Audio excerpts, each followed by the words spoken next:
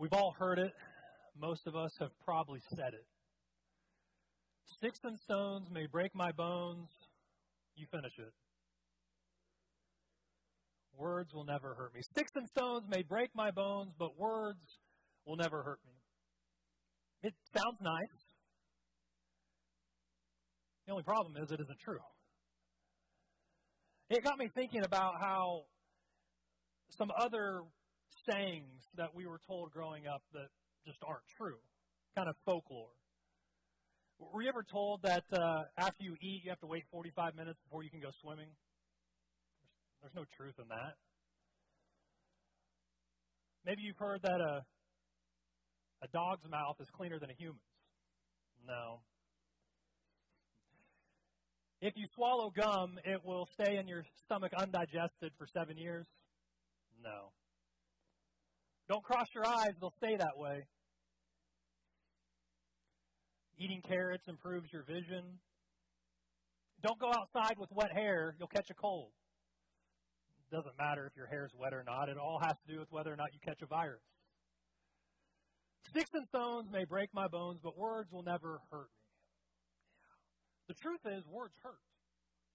Words cut deep, and often we underestimate their power. We've been in a series of messages studying through the book of James, and the book of James is very interesting because of the style in which it is written. It's written in the form of a letter, and it has the typical features of ancient letter writing. There's a greeting. The author identifies himself and his audience. There's an introduction, a body, and a conclusion. And so in this way, it shares similarities with Paul's letters and other New Testament epistles. But when you read the content of the letter, it resembles a lot of what you read in the Old Testament book of Proverbs, which is why some scholars have categorized James as wisdom literature. It reads like a New Testament book of Proverbs. And that is certainly the case when you get to James chapter 3. Many people love the book of James because it's so practical. It's straightforward. It's no nonsense. There's not a lot of historical background information that you got to dig through to understand the meaning. No, it's just plain and clear. And in this letter, James shows us what faith in action looks like. What faith looks like when we're under pressure. And one area where we feel pressure is in the words that we say. Our words reveal our faith or the lack thereof. So let's read James 3 together, beginning in verse 1. Would you please stand for the reading of God's Word? James 3, verse 1. Not many of you should become teachers, my fellow believers, because you know that we who teach will be judged more strictly. We all stumble in many ways. Anyone who is never at fault in what they say is perfect, able to keep their whole body in check. When we put bits into the mouth of horses to make them obey us, we can turn the whole animal. Or take ships as an example. Although they are so large and are driven by strong winds, they are steered by a very small rudder wherever the pilot wants to go. Likewise, the tongue is a small part of the body, but it makes great boasts. Consider what a great forest is set on fire by a small spark. The tongue also is a fire, a world of evil among the parts of the body. It corrupts the whole body, sets the whole course of one's life on fire, and is itself set on fire by hell.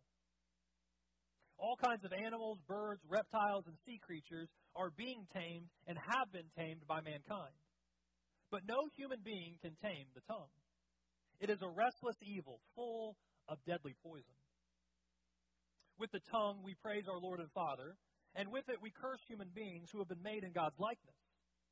Out of the same mouth come praise and cursing. My brothers and sisters, this should not be. Can both fresh water and salt water flow from the same spring? My brothers and sisters, can a fig tree bear olives or a grapevine bear figs? Neither can a salt spring produce fresh water. May God bless the reading of His Word. You may be seated.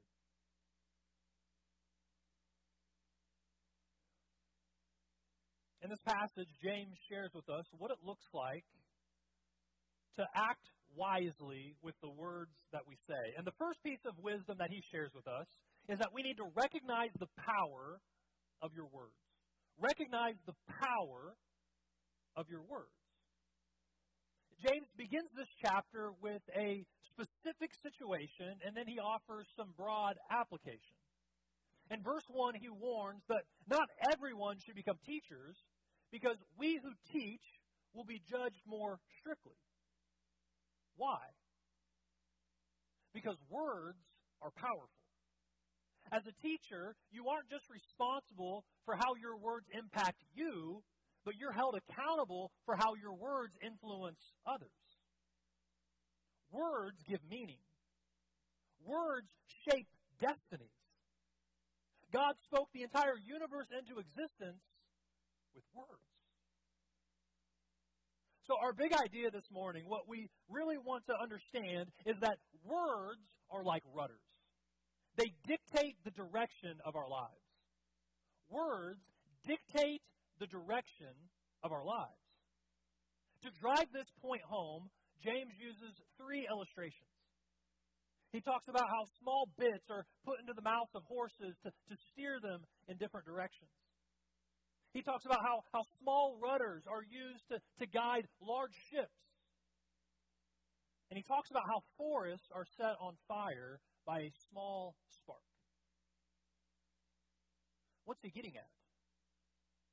Relatively speaking, the mouth is small, but the words that come out of our mouth are incredibly powerful. Edward Gramson was an American dentist, and after 2 years without a vacation, he was excited to board a plane and do some sightseeing in Granada, a province in Spain. But 9 hours later, he landed in the Caribbean island of Grenada, 4,000 miles away from his intended destination. Mr. Gramson told the newspaper, "I made it absolutely clear to the booking agent that I wanted to go to Granada in Spain. Why on earth would I want to go to Grenada in the Caribbean if I was flying back to America from Lisbon? It's just so sad." He sued the airline for $34,000. The judge refused to throw out the suit. He added, "This case proves the truth of Mark Twain's aphorism that the difference between the right word and the almost right word is the difference between lightning and a lightning bug. Except here, only a single letter's difference is involved." Words matter. The Bible continually emphasizes the power of our words. Psalm 141, verse 3 says, "Set a guard over my mouth, Lord. Keep watch over the door of my lips." Jesus says in Matthew 12, verse 37, "For by your words you will be acquitted, and by your words you will be condemned." And perhaps most strongly of all, Proverbs 18, verse 21 says, "The tongue has the power of life and death." There are about 170,000 words in the English language, according to the Oxford English Dictionary. However, the average 2-year-old knows around 300 words. At 5 years old, it jumps up to 5,000. And at 12 years old, it jumps up to around 12,000, where most people stick around that number. Some college graduates may know up to 24,000 words. Shakespeare, he used 30,000 words, but he made a lot up. Whether you use many words or few, each and every word you speak has power. James tells us that our words have the power to build, or they have the power to destroy. Consider how words on one hand have the power to encourage and uplift you. Think about how you feel when someone says, "I love you. I believe in you. I'm here, and everything's going to be okay. You did a great job. I am so proud of you." On the other hand, words can hurt and damage relationships. Again, think about how you feel. Think about what your body does when you hear the words, "You're worthless. You're a failure. You'll never amount to anything. I hate you. I don't love you anymore." Have you ever considered how your words influence your own life? Our words reflect our character and our values. Our words shape our thoughts and our actions. And some of the most influential words you will ever speak are the words that you say to yourself. It's self-talk. Do you constantly tear yourself down and believe that you are less than God says that you are? Do you lack self-respect and self-esteem because you tell yourself, "I'm a failure. I'm unlovable. No matter what I do, it'll never be good enough"? Do you know who God says you are? In Christ, God says that you are chosen, that you are loved, that you are redeemed, that you are complete, that you lack nothing, that you are worthy. If words are powerful, whose words are you listening to the most? Our words impact our own lives, but words also impact the world around us. Remember, words are like rudders. So on one hand, words can inspire positive change. In 1963, Martin Luther King Jr. stood up in the National Mall in our nation's capital before over 1 million people, and he gave what many people consider to be the world's greatest speech. It was called, "I Have a Dream." And with words, he was able to paint a picture, to cast a compelling vision of a world without racism. A world that was ruled by love and decency and peace and equality for all people. Words can inspire positive change. But we know that on the other hand, words can also cause conflict and division. If you want a contemporary example, look no further than the ongoing war between Israel and Hamas. If you've watched any videos, you've seen some pictures online, or you've read articles, you will see at protests and different rallies, you will see pro-Palestinian protesters hold up signs and chant the phrase, "From the river to the sea, Palestine will be free." What are they saying? They're saying from the Jordan River to the Mediterranean Sea, Palestine will have complete control, that they'll have a single Palestinian state, which means that Israel will be driven from their ancestral homeland.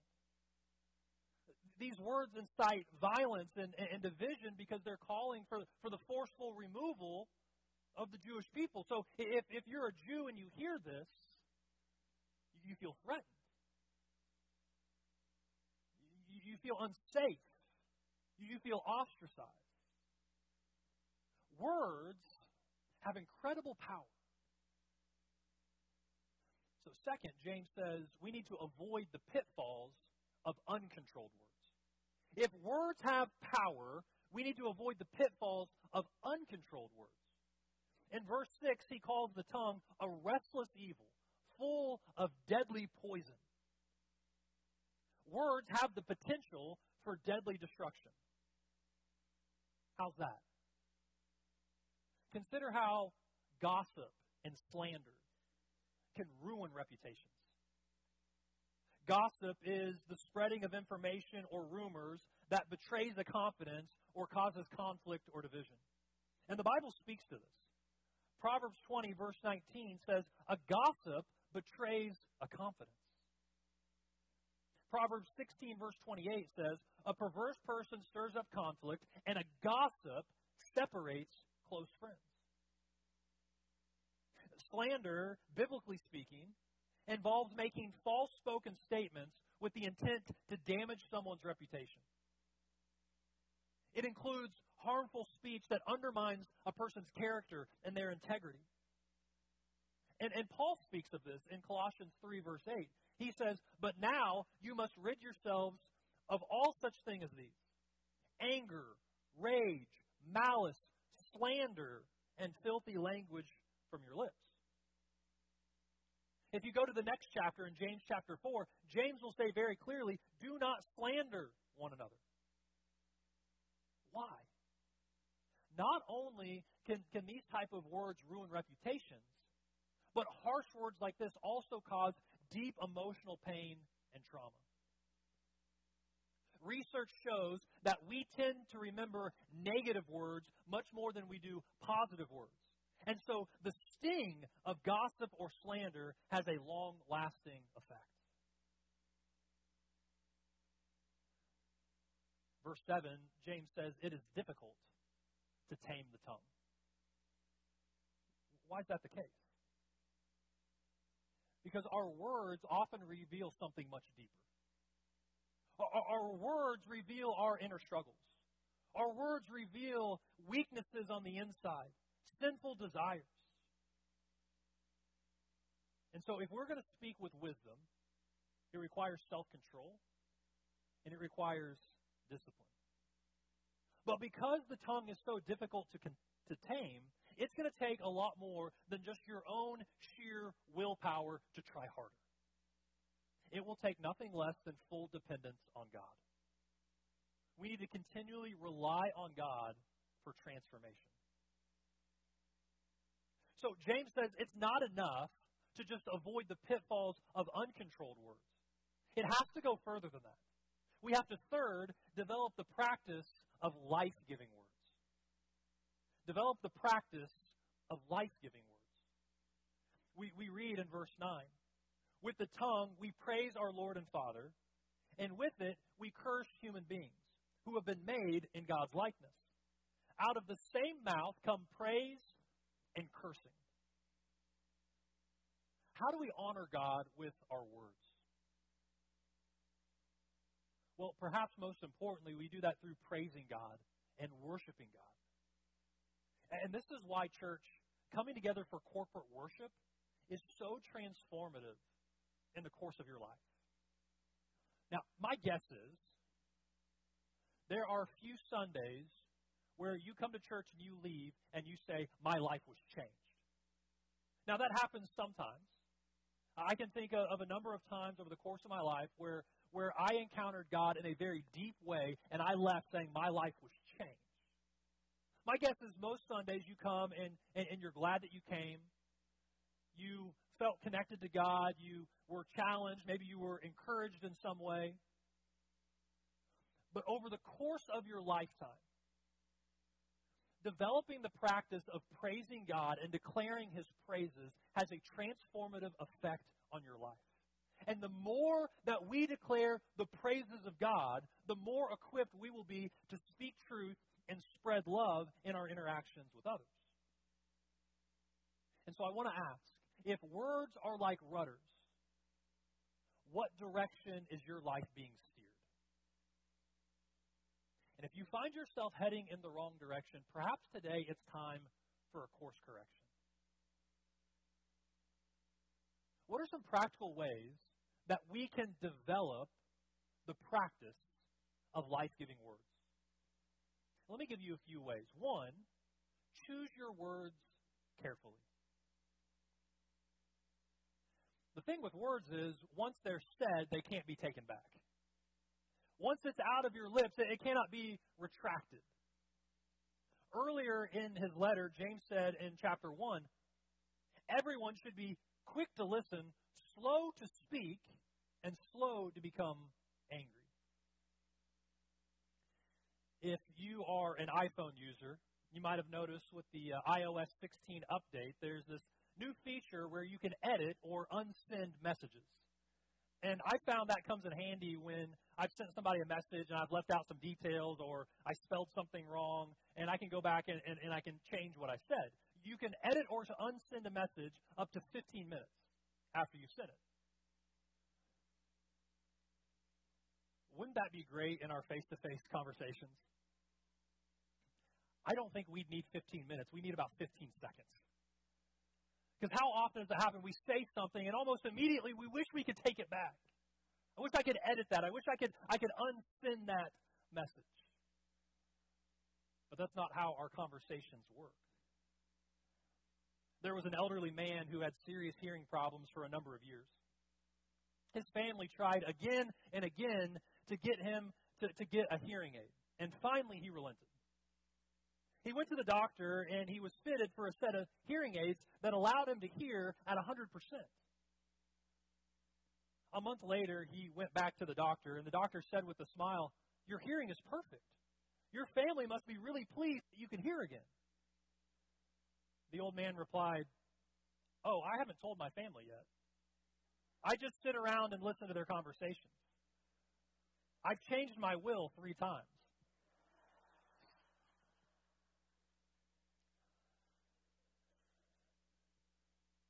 Choose your words carefully. Because there are some things that are better left unsaid, right? Sometimes the best thing to say is nothing at all. For example, in our arguments, we often feel like we have to get the last word in. I have to make the last statement. I have to make sure that I get my point across. No, you don't. If what you're going to say isn't going to enhance the conversation, if what you're saying isn't going to build someone else up, don't say it. Sometimes biting your tongue causes less pain than letting it loose. But you know as well as I do that sometimes the words unspoken are the words that should have been said the most. Sometimes something needs to be said. If you're in conflict with somebody and they're questioning whether or not your relationship is okay, and they're wondering if you still care for them, don't make the assumption that they know how you feel. In that moment, you need to speak and say, we're going to be okay. I still love you. I still care for you. Sometimes the person who's hurting needs to know that you're not mad at them. It reminds me of Proverbs chapter 26, verses 4 and 5. Verse 4 says, "Do not answer a fool according to his folly, or you will be just like him." Okay. Straightforward, simple enough. Don't answer a fool. Got it. And then you read verse 5, and it says, "Answer a fool according to his folly, or he will be wise in his own eyes." All right, now I'm confused. Do I answer the fool, or do I not answer the fool? Well, sometimes you answer, and sometimes you don't.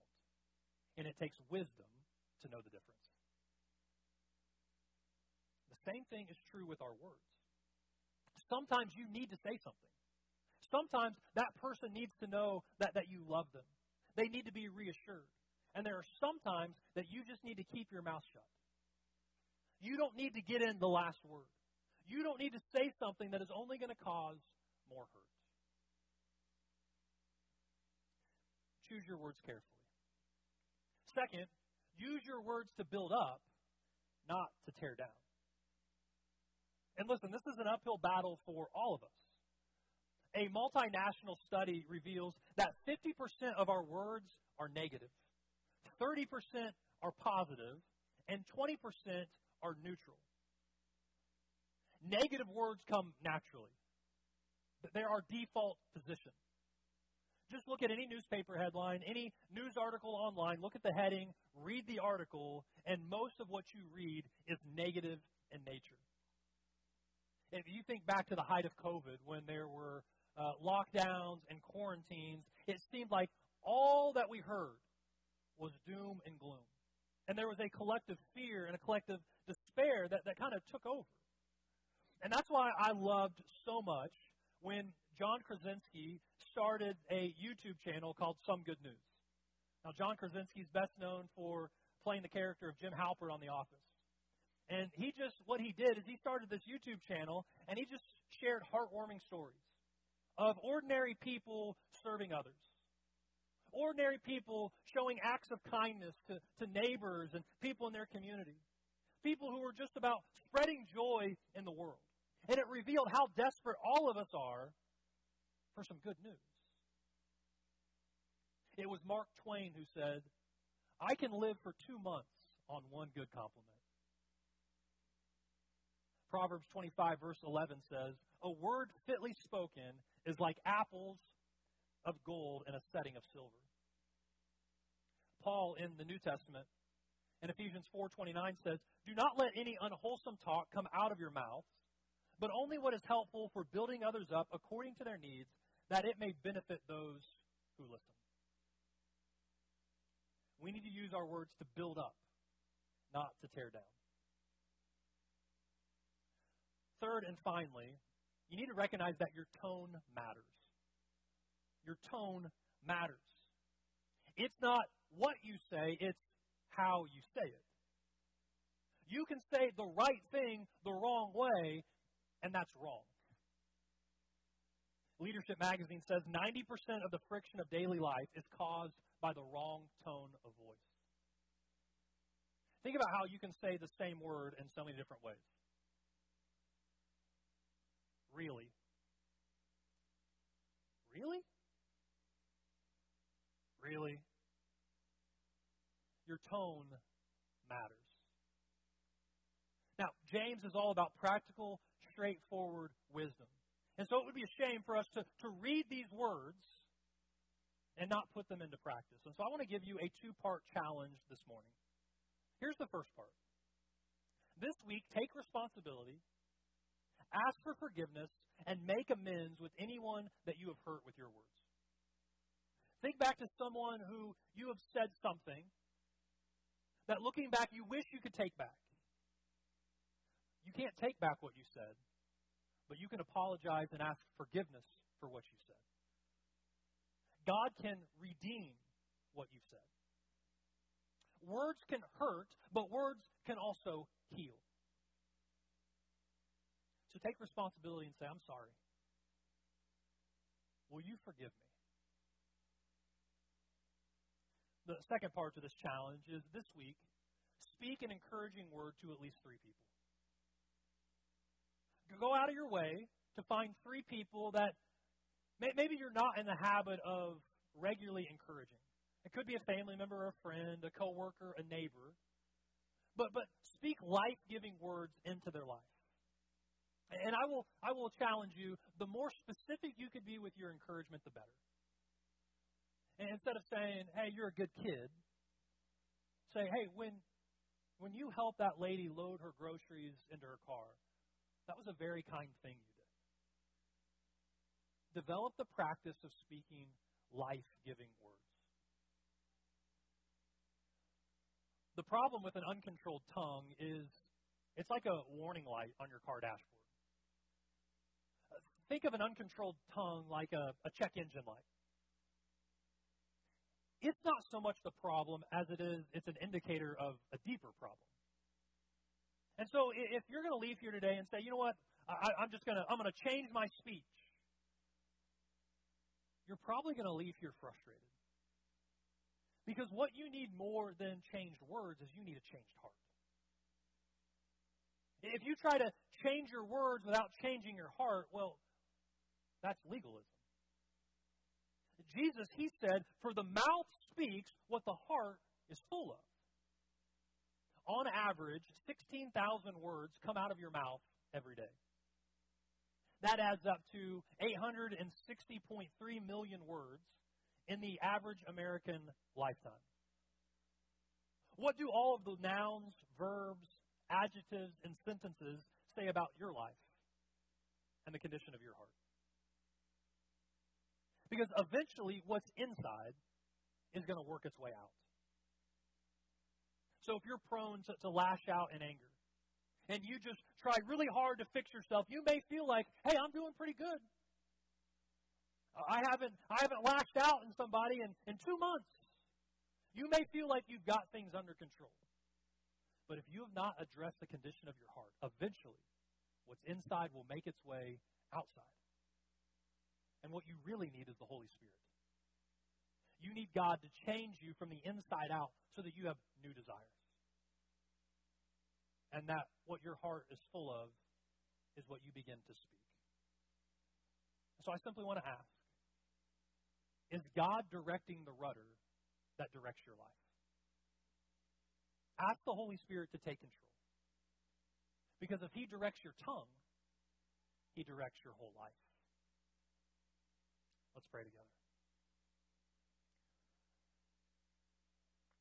Father, we are thankful for your Spirit taking up residence in our lives, to give us new desires, a new heart, so that that would produce new life-giving words. And so, God, I pray that those of us here who are believers and followers of Jesus, that our words would speak life and not death. That we would understand that the words we say are powerful. So, God, help us to choose them carefully. Help us to be people who are lifting up those around us and not tearing them down. And God, for those here who do not know you, God, I pray that they would realize that they cannot change their speech on their own. That there's not enough self-discipline that any one of us can muster that can change a heart. And because the mouth speaks what the heart is full of, God, I pray if there is anybody here who needs a new heart, that they would receive it today by calling on Jesus to be the Lord and Savior of their life. God, I pray that they would believe in Jesus, that they would repent of their sins, they would confess Him as Lord and Savior. God, that they would be buried in the waters of baptism and they'd be raised to newness, to live a life pleasing to you, so that you would get all the glory and all the praise out of the words of our mouth. In Jesus' name we pray. Amen.